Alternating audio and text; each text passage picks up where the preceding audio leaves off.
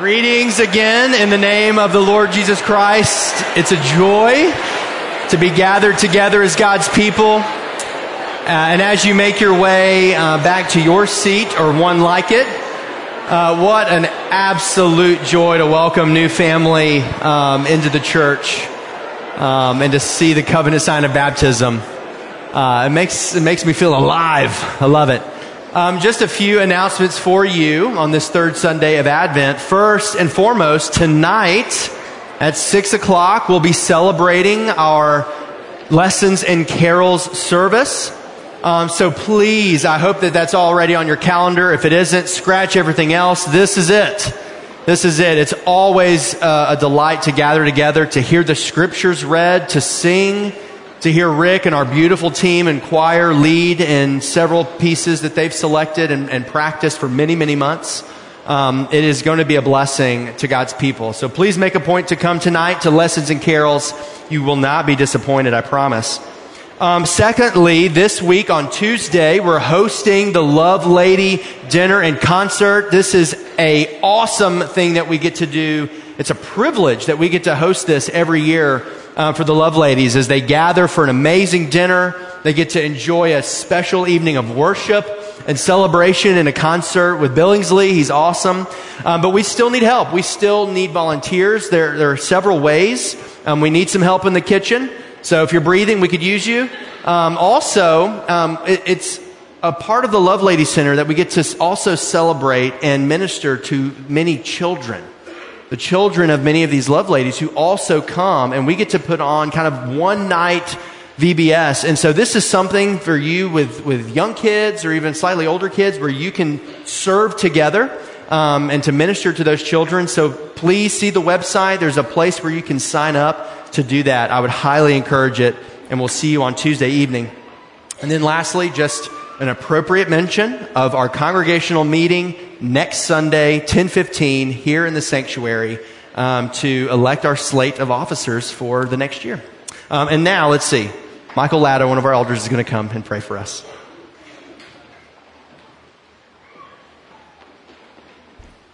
Good morning. Please join me in prayer.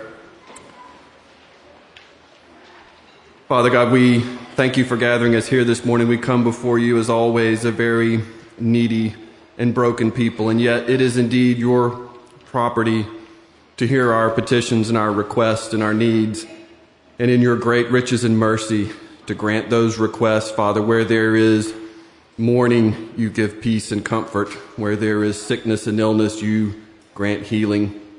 Lord, this morning we continue to pray for the healing of Will Nayland in our midst. We pray for Catherine Driscoll this week as she prepares for upcoming surgery on Tuesday, that you would just grant her a speedy recovery, Father.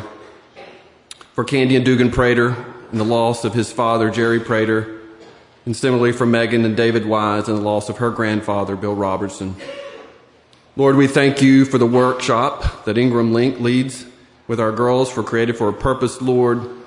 May that be a very fruitful endeavor. May those girls come away knowing just how much they are loved and cared for and cherished, and that indeed you have great plans for them. Lord, we thank you for the privilege of hosting the Love Lady concert this coming Tuesday night. We pray that all the preparations would go smoothly, that those women would come and know how much they are cared and loved for by you and by this congregation, and that above all else, that you would be glorified and magnified throughout those events. Lord, we pray now that you would make room in every heart gathered here this morning for the word to be given to us by Reverend Holt, that we might go forth from here proclaiming the good news of Christ Jesus. For he is our true King who has come to set captives free from sin, to remove the burdens of anxiety, depression, and every sort of wickedness entangling us. May we go forward from here shining forth your light and bring your peace and joy to all those encounter this holiday season. For it's in your Son's matchless name that we pray. Amen.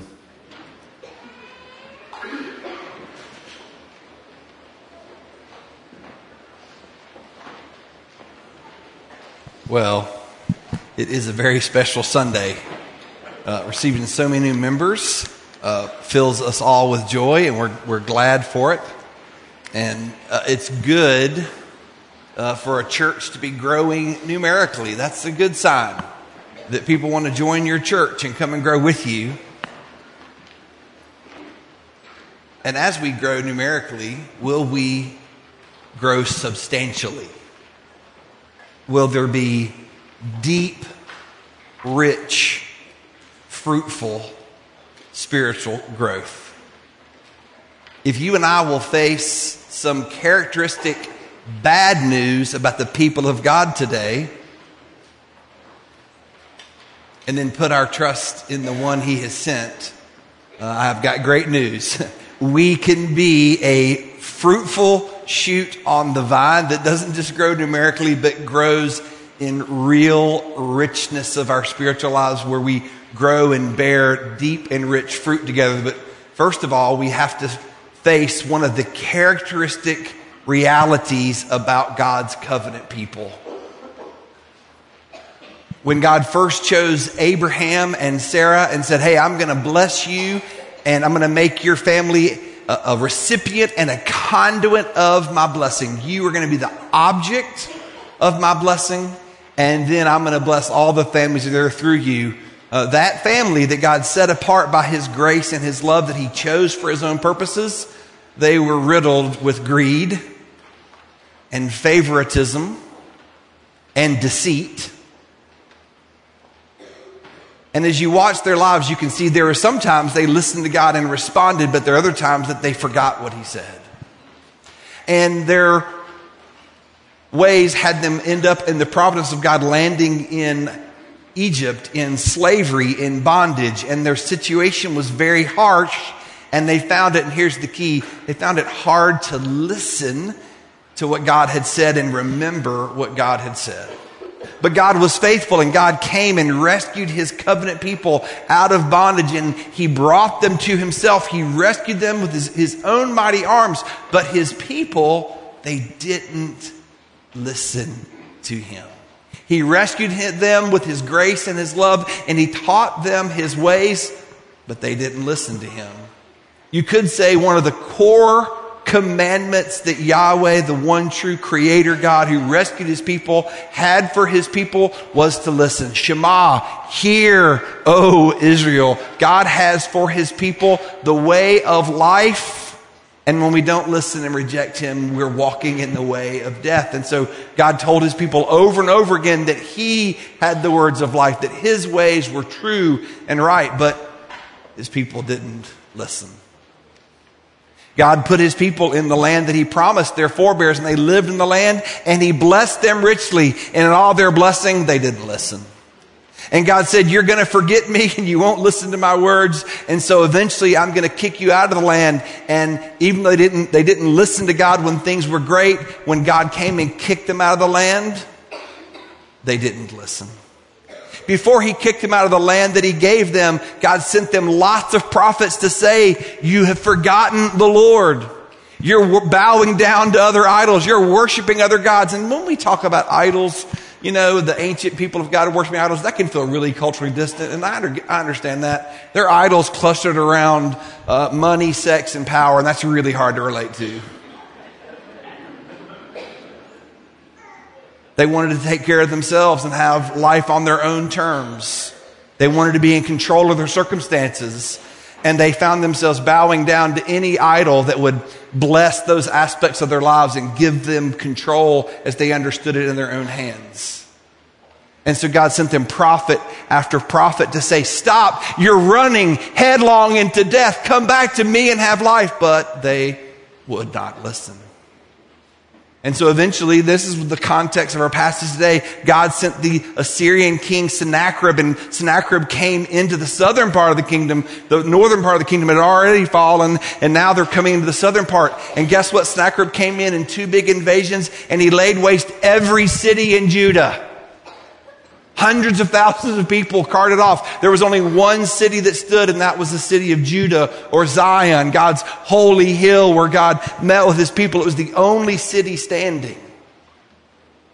And the prophets like Isaiah and others told the people, you must listen to the Lord and do what he says. But even in those circumstances, God's people did not listen. So at one point, this is what we get in Isaiah 49, right before our passage today. there were a few survivors in Zion, the spared royal city, and they said, Yahweh, the city seen as one person, the people of God, Yahweh has forsaken me, my Lord has forgotten me. It was God's fault that they were in dire straits. In Isaiah 50:1-3, right before we get to our passage today, which is the third servant song, in the first 3 verses, God answers that objection. They said, Yahweh has forsaken and forgotten. And I know that there are times that we all feel that. When things are at their worst, we feel forsaken. We feel forgotten. So here's what God says in Isaiah 51-3. Hey, you're talking divorce language. Please show me the certificate of divorce. I never divorced your mother.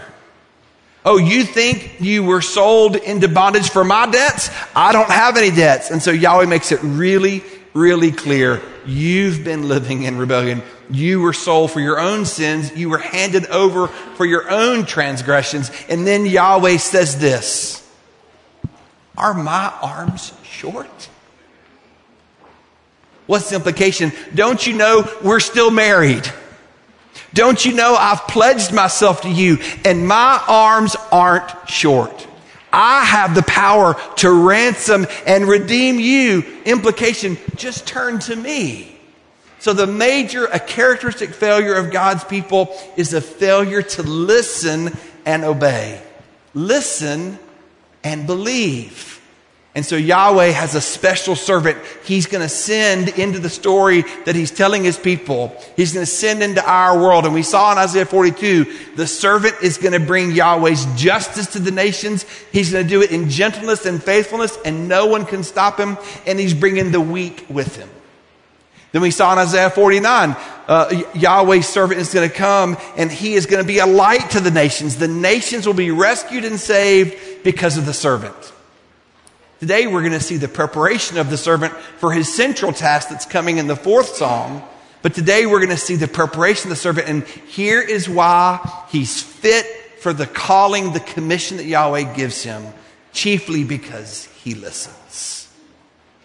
Where God's people characteristically fail, this one obeys. And he's prepared by Yahweh to be the servant and to do his task that Yahweh has assigned to him because he listens and obeys. Will you read it with me? Isaiah 50:4-11.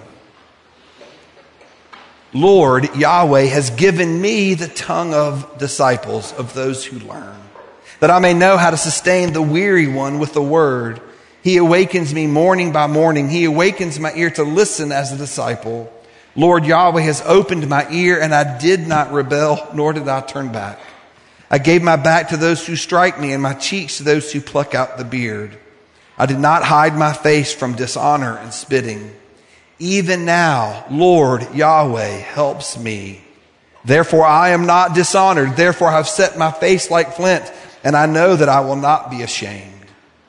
He who vindicates me is near. Who will contend with me? Let us stand up to each other. Who has a judgment against me? Let him approach me. Behold, Lord Yahweh helps me. Who is he who condemns me? Behold, they will all wear out like a garment. The moth will eat them. Who is among you that fears Yahweh, that listens to the voice of his servant, that walks in darkness and has no light? Let him trust in the name of Yahweh and rely on his God. Behold, all you who kindle a fire, who gird yourselves with firebrands, walk in the light of your fire. And among the brands that you have set ablaze, this you will have from my hand. You will lie down in torment. All flesh is like grass, and all its glory is like the flower of the field. The grass withers, the flower fades. The word of our God stands forever. O Father, Son, and Holy Spirit, open our ears today. Grant us soft hearts that we might be supple in your hands and responsive to you, because your word is true. Your grace is sure. You're faithful and true. Bless us now. Help us. Give us the assistance that we need to see and to hear. In Jesus' name, amen. We're looking at the third servant song, and this is about the servant's preparation to bring justice to the nations. His preparation to be a light to the nations. His preparation for his chief task that we'll look at next year at the end of Isaiah 52 and the chapter 53. But this is about his preparation. And the first thing I want you to see today is that Yahweh prepares the servant. The servant is coming because Yahweh is sending him, and Yahweh is completely committed, the one true God, the maker of all things, the redeemer of Israel.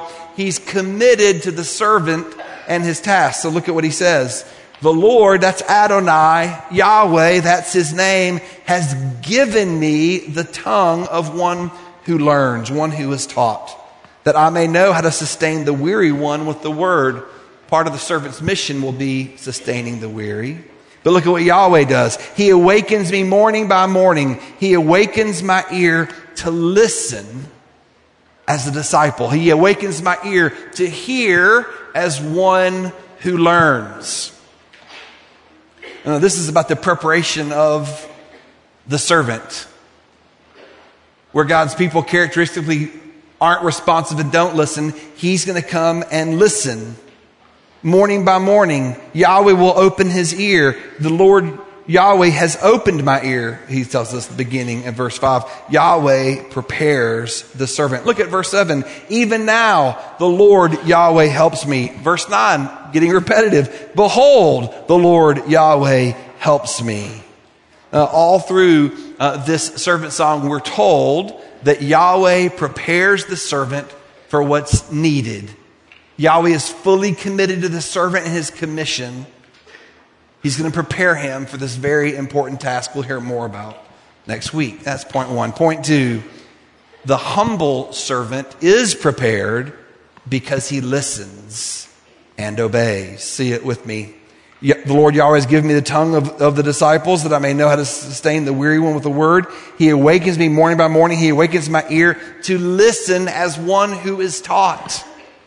The Lord Yahweh has opened my ears. The servant is one who is responsive, who listens. Do you know that the Epistle to the Hebrews in chapter 5, verse 8 tells us about God's own Son, Jesus Christ our Lord, that although he was a son, he learned.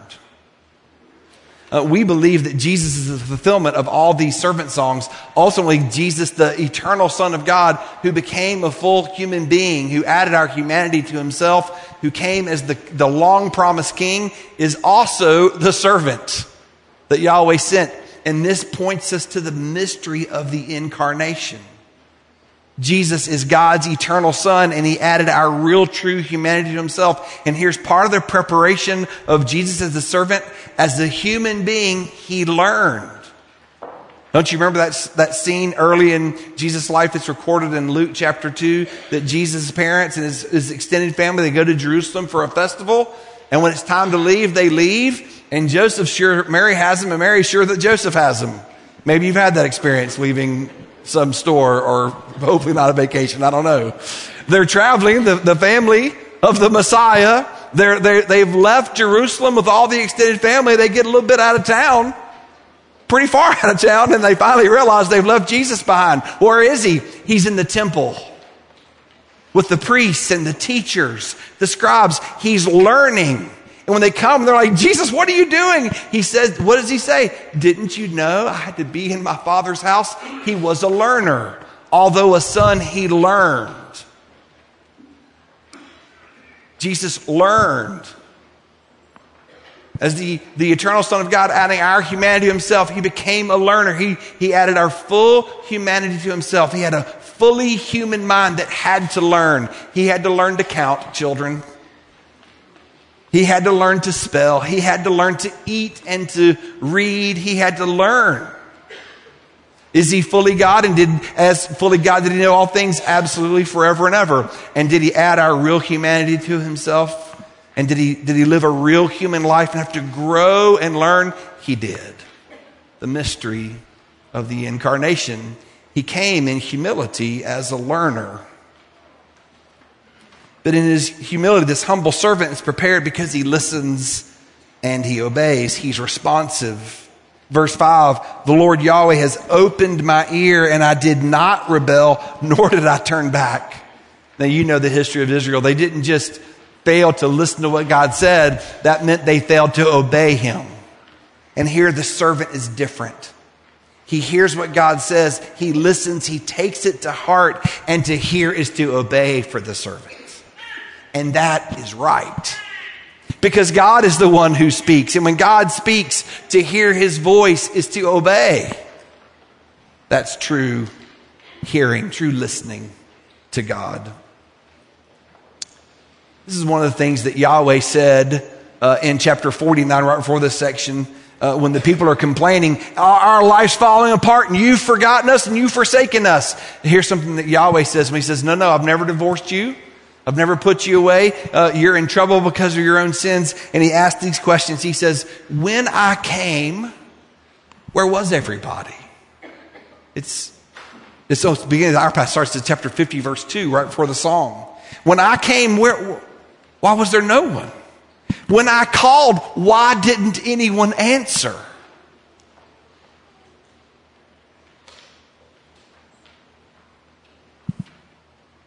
Are you familiar with those waking moments? The beginning of the day. When you wake up in the morning, are you not instantaneously aware that there's one true God and you belong to him? And how busy our schedules are. And how busy our minds. And if you're like me, how busy our hearts. And there's this immediate impulse when you wake up and you come to consciousness, there's a God. And I owe him the whole of my life. There's a God and he would address me today. And there's another impulse. I better suppress that as fast as I can. Do you know that part of yourself? Do you know that part of yourself that runs into busyness, that runs into the agenda, that's interrupted by the smartphone, that's interrupted by the hustle and bustle and the demands of life? Well, you and I have a Savior who is the perfect disciple in our place, who is very responsive, perfectly responsive to the Father, but the Lord woke him up morning by morning. He awakens my ear to listen as one who is taught. I want you to know the same opportunity is there for you and me every single day. Jesus is the perfect disciple in our place. And if you believe in Jesus morning by morning, you too are the Lord's servant. And the Lord wakes you up and would address you and me day in and day out. Do we suppress it?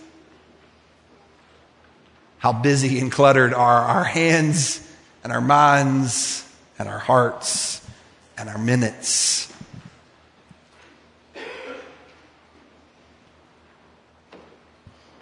But you're invited to listen and to respond.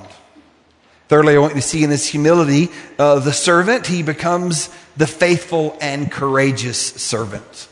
Because he listens to God's voice morning by morning, because Yahweh is committed to him and Yahweh opens his ear, he becomes not just obedient, but faithful and courageous. Look at it with me. Verse 5.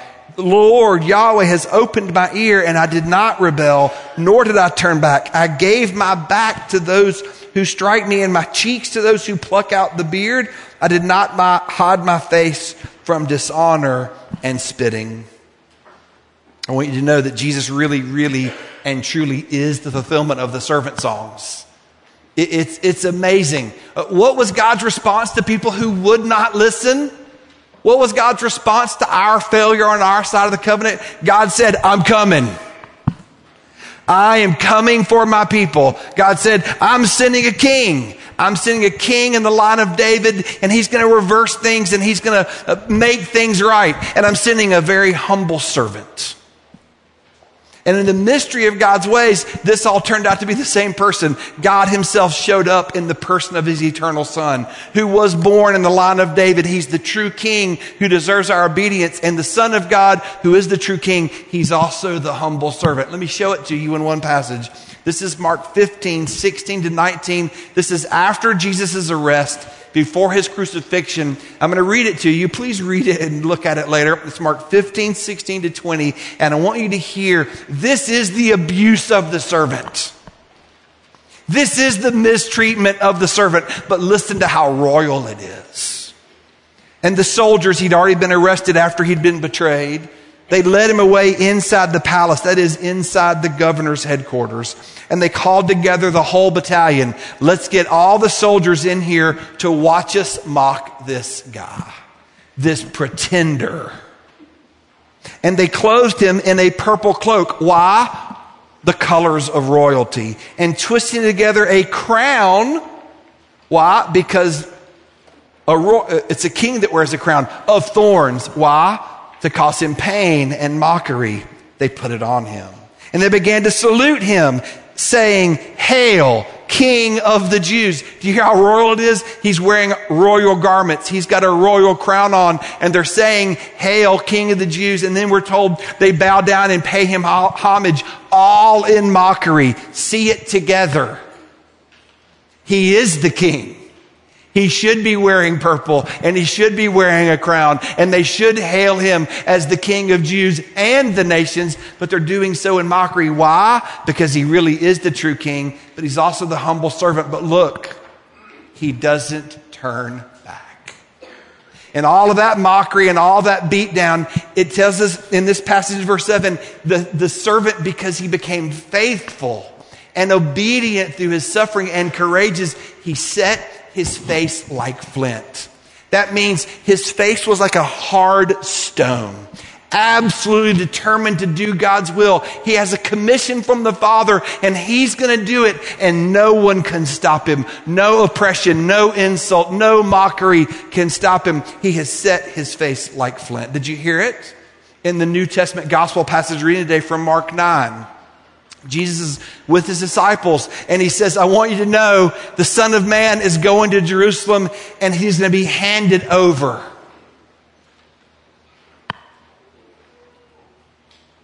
And they didn't understand it, and they didn't ask any questions. Jesus knows he's going to Jerusalem, and he's going to get the beat down in Jerusalem. He's going to be humiliated and abused and mistreated. And then what does it say? And when he understood that he was going to have his own ascension, he set his face to go to Jerusalem. Jesus knew what was before him, the beatings, the rejection, the humiliation. He knew it was there. And what did he do? He set his face to go to Jerusalem. Absolutely determined to live out the commission that the Father gave him for your salvation and for mine. Jesus is the faithful and courageous servant. Hebrews 5:8 says that although a son he learned, the rest of that verse is, although he was a son, he learned obedience through suffering. He obeyed all the way through the public shame and humiliation, all the way to the death, all the way to death on a cross. Because he had a commission, he had a mission, and he's fully committed to it. Now finally, I want you to see this, that the servant, who ultimately is the Son of God, the true King, our Savior Jesus, is and always will be the vindicated servant. Because he trusted in Yahweh, because he was right, and he did what was right, he ultimately would be vindicated. Look at it with me in verse 7 and following. "Even now, Adonai, Yahweh helps me. Therefore, I am not dishonored." Everyone is dishonoring me. They're putting a purple cloak on me and then tearing it off me. They're putting a crown of thorns on my head. But I'm not dishonored, because in the highest court, the Father knows that I'm doing what is right. "Therefore, I've set my face like flint, and I know I will not be ashamed. He who vindicates me is near." I can't tell from my circumstances, but he's with me. "Who will contend with me? Let us stand up to each other. Who has a judgment against me? Let him approach me. Behold, the Lord Adonai Yahweh helps me. Who is he who condemns me?" Let me answer that question. Everyone condemned Jesus. His own people condemned him. You can't be the right Messiah. The governors convinced him, convicted him, condemned him. Pilate condemned him, though Pilate tells us multiple times he knew that Jesus was innocent, but he condemned him anyway. But Jesus was ultimately the righteous servant who fully obeyed, and he was condemned, but not because there was anything about him condemnable. He was righteous and just and true, condemned anyway, but ultimately not condemned, and that's the point. Behold, they will all wear out like a garment, and the moth will eat them. Who will the moth eat? Those false accusers of mine. So please use your imagination.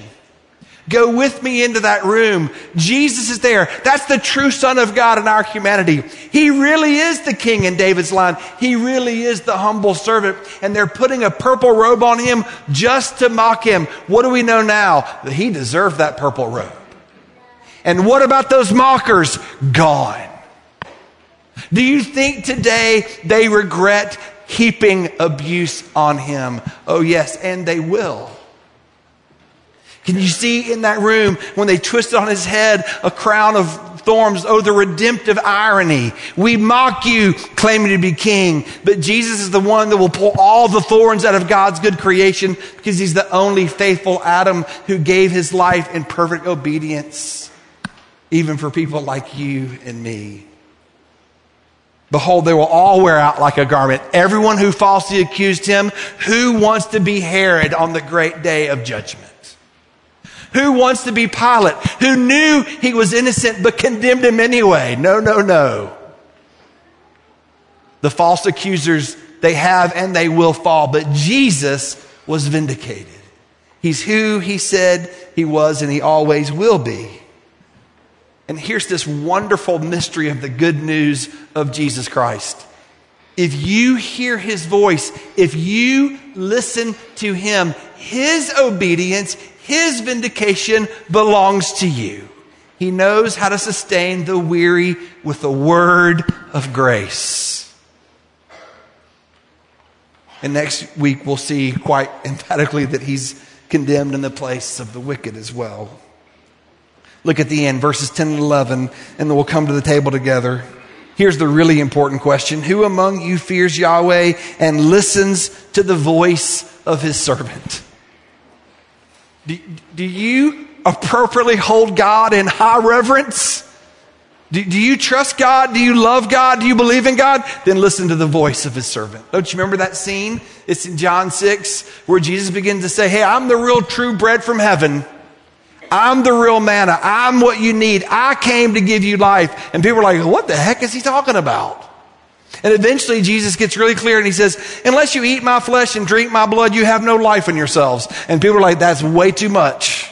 That's a bridge too far, Jesus. And they began to reject him and go away from him. And Jesus turns to his disciples and he says, are you going to leave too? And Peter, who will fail multiple times, looks at Jesus and says, where can we go, Lord? You alone have the words of eternal life. Is your ear opened to the word of the servant, who alone has the words of eternal life? Come to me and have life. Come to me and have life.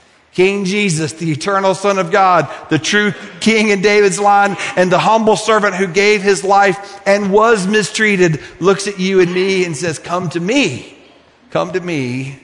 and have life. But there's an alternative. Who among you fears Yahweh, that listens to the voice of a servant, that walks in darkness and has no light? There are days when it won't feel good to stick with Jesus. There are days when you'll feel like faithfulness to God is only darkness and I can't see any light. And on those days, will you listen to the voice of the servant and say, where else can I go? You alone have the words of life. But here's the alternative. Verse 11, behold all you who kindle a fire, who gird yourselves with firebrands. That can be translated, who equip yourself with your own torches. Walk in the light of your own fire. Guess what you did? He set his face like flint. You picked up your flint and made all kinds of little fires around you to warm yourself and give yourself light. Now you're surrounded by fire. Are you going to choose all the paths for your own life? Are you going to set your own course? Are you going to look at some inner light to be the true light of your life? Are you going to follow your own path and have your own ways? The servant says that's the way of death.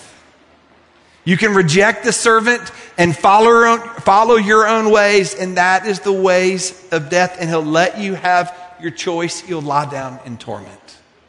But you don't have to go that way. You can come to the servant who alone has the words of life. Oh Lord Jesus, help us be supple and soft before you, coming to you for life itself.